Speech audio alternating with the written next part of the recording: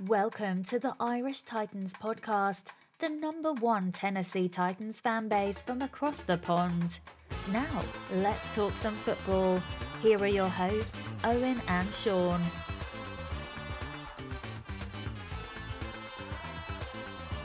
Good day, Titans fans. You're very welcome back to the Irish Titans podcast, in which this is the second episode. I'm going to be doing the podcast alone today. My name's Owen. Sean has a lot of exams at the moment, so he didn't get to watch the game last night, thankfully. I'm sure he's pretty relieved that he didn't see that shit fest that was the Tennessee Titans versus the Arizona Cardinals last night. I, however, decided to stay up and watch it. It was the first Tennessee Titans game that I've been able to sit down and watch in full in a long, long time. And I regret every single bit of it. Now, I wanted to come on here today and discuss the game in general. What we did wrong, what we could have done better. I was tweeting all night on the account, and obviously I had a lot of interaction with the followers, the other Titans fans. That follow us, and we were discussing a lot of things that could have been done better. Now, there's nothing more that I hate than what we call in Ireland here as armchair fans. People who sit at home, like myself, and try and tell, professional football teams how to win games. What are they doing wrong? What should they be doing better? But I think enough's enough with this team. It's gone beyond the joke how we utilise our quarterback, how we utilise the whole offence in general. I think it was Rich Eisen tweeted out last night that, Mike Mularkey just cannot get the best out of Marcus Mariota no matter what happens. And I tend to agree at this point. There's no more excuses going to be made. We started off the game last night trying, I think it was two terrible scripted running plays. And that got the game off to just the first 20 seconds of the game just put me in a bad mood, if I'm to be honest with you. There was no scores in the first quarter, which was fine. I think there was things we could have done a lot better. I'm not going to sit here and analyse the whole game now, because as I said in the first podcast, I'm certainly not a stats guy. I'm certainly not somebody that knows what they're talking about to the extent of what the offensive coach should be doing. However, when you're giving your bulldozer running back, Derrick Henry, some guy that can really, with the right correct plays, can make serious ground in the NFL and cause serious damage. He gets a touchdown in the second quarter, and I think you give him 2 carries more after that. I mean, for the whole game, it's laughable. It's one of the most bizarre, strange things I've ever seen. I just don't get it. I think Henry's total statistics for last night was 8 carries for 20 yards and 1 touchdown. And that's strange. I mean, very strange. I know we're always, begging to throw the ball and not so much running plays and not run, pass and everything, but it was the correct time last night to utilise Derrick Henry after that touchdown, because psychologically he had to be, pumped, hyped, whatever you want to call it, after scoring it, and not to utilise him afterwards was one of the strangest things I've ever seen in an NFL game. DeMarco Murray also had 11 carries for 34 yards. Again, very, very disappointing amount of carries. I understand that the Cardinals have a good rush defense, but we should be using these guys more in smart ways, not run, pass, not, not things that the defenses that play against us should be able to, to be able to read very easily. We should be utilizing them in a way that we're mixing it up. We're mixing it up with Marcus. We're mixing it up with DeMarco and Derrick Henry. But giving Derrick Henry eight attempted carries, 8 carries, is just an absolute joke. Marcus Mariota completed 16 out of 31 attempts for 159 yards. And I guess the big, huge statistic that stands out last night is that Marcus Mariota threw 2 interceptions again. Let's talk about that. The first interception that Marcus threw, in my opinion, was definitely not his fault. I think that was proven afterwards, where I saw on Twitter that Richard Matthews had said in a locker room interview after the game that he ran the wrong route, which is what it looked like to me also. Marcus threw the ball to the right of Richard and he went left, and it should have been a perfect pass, realistically. So I wouldn't put that on Marcus Mariota. The second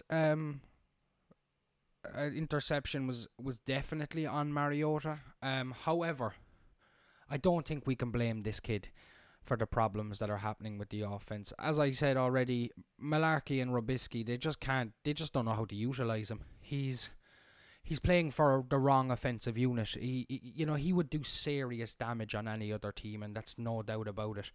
It's really sad to see that his head is down after every game. He's blaming himself. He's blaming himself for all the losses. Malarkey is using every excuse in the books to justify the way the Titans are playing. I thought Marcus played well to an extent with what he had on front of him. Eric Decker was utilised a few times. He's been getting us out of sticky situations. He's been making some good plays. I'm surprised to say that I think he's our best wide receiver this year. Tied between him and Matthews. Corey Davis is non-existent. He had one good pass at the end of the game, which was too late. I think that just comes down to him being injured for most of the season and just not being able to develop freely with the team. Adoree Jackson played quite well today also. Last night, I mean. I don't think he made too many mistakes. We also have to remember he's a rookie still. And again, down to... I think everything is pointing towards Terry Robisky right now and Mike Malarkey. I think you can't blame the players when the communication, the everything just seems to be going wrong there. What really bothers me is you've got Dick LeBeau, who's, he's an older man. He's doing some serious damage with that defense. That defense is top 5 in the league at the moment. I don't care what anyone says. It's really, really sad to watch that defense put their hearts on the line every single game. How many sacks did they get last night? 8 sacks, I think it was. Quote me if I'm wrong. Austin Johnson, Orakpo, everyone played out of their skins, and the offense had nothing for them. And Dick LeBeau was on the sideline. He's walking around. He's showing passion. He's showing, he's got that anger on his face. And every time that fucking camera goes to Terry Robisky sitting up in the fucking nosebleeds or whatever, he's not in the nosebleeds, but he's sitting up somewhere. Excuse me, and his head is stuck in his computer, and he's acting like he's some sort of scientific computer wizard that's going, calling all the big shots with no passion, nothing in his face. Just there's nothing, he has nothing to offer this team. The plays, I can read sometimes quite well what's going to happen. I'm rambling. I need to calm down. It was a shit game. We played absolutely awful. The offense, that is. The defense had a fantastic game. I think going back to our wide receivers, first of all, because I gave the statistics of Henry and Murray. Eric Decker had 3 receptions for 56 yards. Delaney Walker, the tight end, had 5 receptions for 42 yards. Corey Davis, 3 for 29. Richard Matthews, 3 for 19. And DeMarco Murray had also 3 receiving passes for 13 yards. Those are such small numbers. It's actually disgusting to look at. The defense were fantastic. Cyprian was played out of his skin with 1 sack. Casey was fantastic. Woodyard was fantastic. Walden had a great game, which I was quite pleased to see. Kevin Dodd made out of Play-Doh the times that he was on the pitch. That man shouldn't be left near a football field. And yeah, as I said, I don't have much more to say on the game in general. Do we get anything now from our last three games? We've got the Rams, we've got the 49ers, and we've got the Jaguars. Do we get anything from them? The Jaguars obviously beat the Seahawks last night quite well. They looked impressive. It's disgusting to see Blake Bortles actually being successful. And the Jaguars fans kind of taking over Twitter and social media, and they're the most ridiculous fans at times. They're just rude, I guess would be the word to say. And it's hard to watch them. They play good football at the moment, and we have the potential to be better than them, and we are just not managing that. And that is a massive, massive problem. What do we get out of the last three games? Do we beat the Rams? Probably not. Obviously, the Eagles beat the Rams last night, with Carson Wentz possibly suffering a torn ACL, which is disgusting. I feel for that guy. That guy is putting on one of the greatest season-long performances of a quarterback of all time. Certainly in the amount of years that I've been watching, his highlights have been just unbelievable. The guy, I just hope that he gets better soon, because the league needs a quarterback like him. It's probably a season-ending injury, so what happens to the Eagles from here on, I don't know. But back to the Rams, I think the Rams beat us, and I think they beat us well. If we can't, the defense will be able to shut down Goff.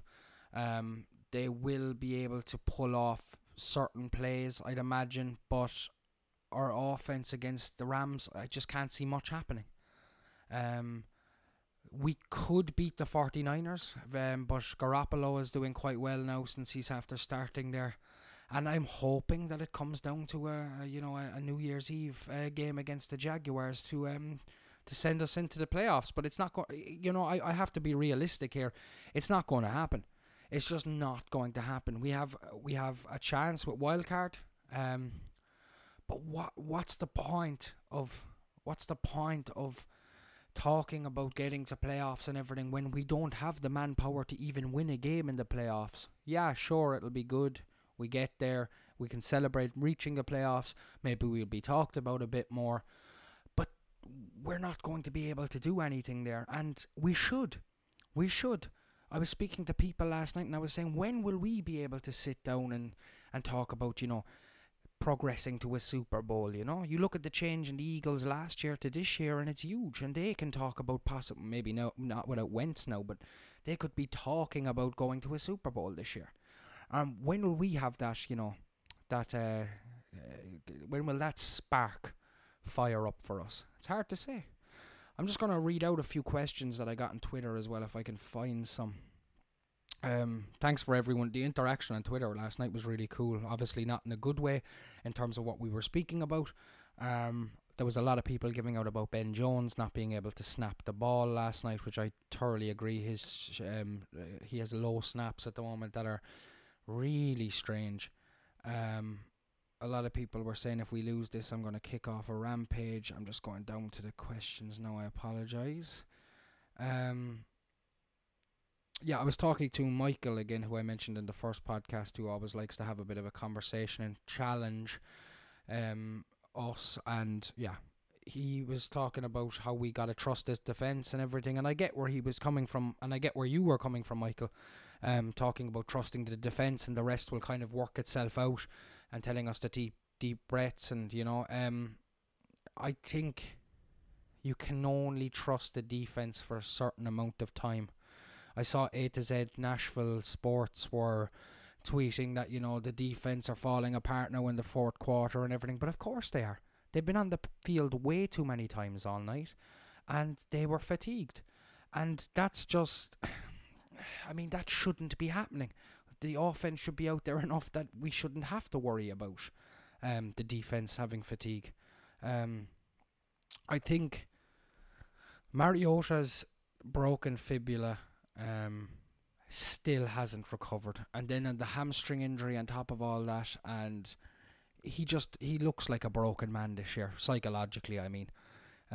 He just doesn't have that charisma he had last year. I don't think I've seen him smile in weeks, months, perhaps. And it is. I mean, last night when he got that hit on the helmet and his knee went as well, his knee, Malarkey said his knee wasn't right for the whole game. That it's still, he should have slided sooner, I thought, to get himself out of danger. He seems to be panicking in the pocket the second the blocking breaks down, which the blocking has been terrible. The offensive line have been shocking. And obviously Taylor Lewan had a back problem, but I think he's going to be okay. I think it was just muscle spasms he was facing, so he couldn't play on. But you look at Marcus when he's in the pocket, and the offensive line breaks down, and the players are coming for Marcus. Instead of Marcus focusing for just a split more second to try and make a play, he seems to be panicking and running and sliding, and this is causing his injuries. And I mean, I love Marcus Mariota, and I love how he's gotten us a few rushing touchdowns, and I will never badmouth him, so to speak, but he has to relax more. And I go back to not wanting to be an armchair fan, or an armchair coach, so to speak. I have played sport, and I do play sport, and I know what it's like to, be under pressure and under that stress. But he's paid big bucks. He needs to just calm down inside in that pocket, trust his offensive line. They need to possibly, next off season, not be partying too much at Preds games, and possibly focusing on more of a working friendship and a working relationship in terms of what they're going to do next year, because they need to both step up next year, Marcus and the offensive line. I'm just looking through more of the comments on Twitter. What else was said? Tom Vincent, who was also quite active last night, said that they're playing so far down of last year's efforts, which is absolutely true. That was towards the talking about the offensive line. In comparison to last year, they're just shocking this year. What else do we have? Bob Slate was saying that he hopes Lewin is okay, which I agree. I hope to God he is. I think a guy called Baba Yaga posted at one point, who cares, we're eating them up. That possibly could have been a massive jinx, but I don't really believe in jinxes. It's all a load of shite. And then let's get into the juicy stuff. So we talk about the miraculous fake punt, which Weems tried to get past the Downs line on, and what can I say about this? Obviously, people even attacked me on Twitter because I went crazy because it was a fake punt, and I think I said balls of steel. I love fake punts, mainly because when I was a kid playing Madden, I used fake punt on every single down I had, and it was just for fun, and I was excited to see that the Titans just did something out of the ordinary. We did a fake punt. Oh my God, incredible. However, it was the situation that the fake punt was utilised in is where I needed to kind of calm down and realise that was such a stupid decision. We were on the 30-yard line. We were 7-0 up, and we had a tie on Blaine Gabbert, and we had our hands wrapped around Blaine Gabbert and the Cardinals next. Blaine Gabbert is shocking, really not a good quarterback. We were doing well, and then Malarkey makes this strange decision to fake punt, and we get it. We get the first down, and everything's cool, and then the Cardinals challenge it, and it was this strange. It was just a strange decision because there was no definable spot in that position, in my opinion. So it could have been a right decision, it could have been a wrong decision. I don't know. No one could argue it. It wasn't as short as it was marked in that situation, as far as I remember. But it was strange, and it was. I don't think Malarkey realizes sometimes that, yeah, he wanted to do that to, he needed to, make a statement, but you don't take a fake punt in that position. I just don't get it. And it was Tom Vincent again was saying he's the brains of a Muppet, which, yeah, I guess is correct on hindsight after kind of rewatching the fake punt and, how it was utilised. It was a stupid call, a stupid decision. Because the Cardinals weren't showing much signs of life at that moment, and to make a fake punt at that point in time was just, very, very, very silly. So that seems to be it. I mean, the rest is just a lot of giving out. A lot of people are saying that we're lucky to be 8-5 at this point, because sometimes we look like a 4-8 team, or a 5-8 team. And yeah, it was just a hard game to watch. And I'm sorry if I ramble on. This podcast may seem like it's a rushed affair. I just kind of wanted to come on and get my thoughts out there and get your thoughts. I'm really enjoying the discussions that we're having at the moment on Twitter and the likes. Thank you very much for all the support. The first episode of the podcast got a lot of love and support, and we appreciate that very much. As I said, Sean will be back at the end of the week. He's just busy at the moment, and I had to get this off my chest. I had to discuss last night's game. Where do we go from here? I don't know. I really don't know. I hope that we can get at least 1 or 2 wins out of our last 3 games. I think we can beat the Jaguars again. I really do. No matter how good they're playing, I think on any given day we can beat the Jaguars because it's Blake Bortles at the end of the day. We still can't forget this is the Jaguars. I think the LA Rams are going to put it really up to us, and the 49ers are going to put it up to us. We are going into the 49ers game with the bookmakers as underdogs. The 49ers, I can't even tell you off the top of my head because it's really a team I have zero interest in. But I'm just trying to find what is their current... okay, they beat the Texans last night, which I didn't realise. Their current statistics... why can't I find this? I apologise. The San Francisco 49ers... what are they? Are they like 5-8 or something? Why can't I find it? 1 second. So the 49ers current record is 3-10, and we're going into it as underdogs with the Irish bookmakers and the English bookmakers. Anyway, I'm not sure about it in the States, but this is just, wow, that's incredible. That is absolutely incredible. At the end of the day, we have really, really disappointed. I think everyone who tried to get up to the Titans hype this year. Last night's performance needs to be forgotten about. We need to progress now and put the brakes on. How do I say it? We need to win games, and we need to win them with class, and we need to win them with strategic offensive playmaking, not bollocks that Terry Robisky is sending out to us. So I thank you very much for listening to me ramble for 25 minutes. I apologise that this is a quick podcast. I apologise that it's just me rambling, but I had to get this off my chest.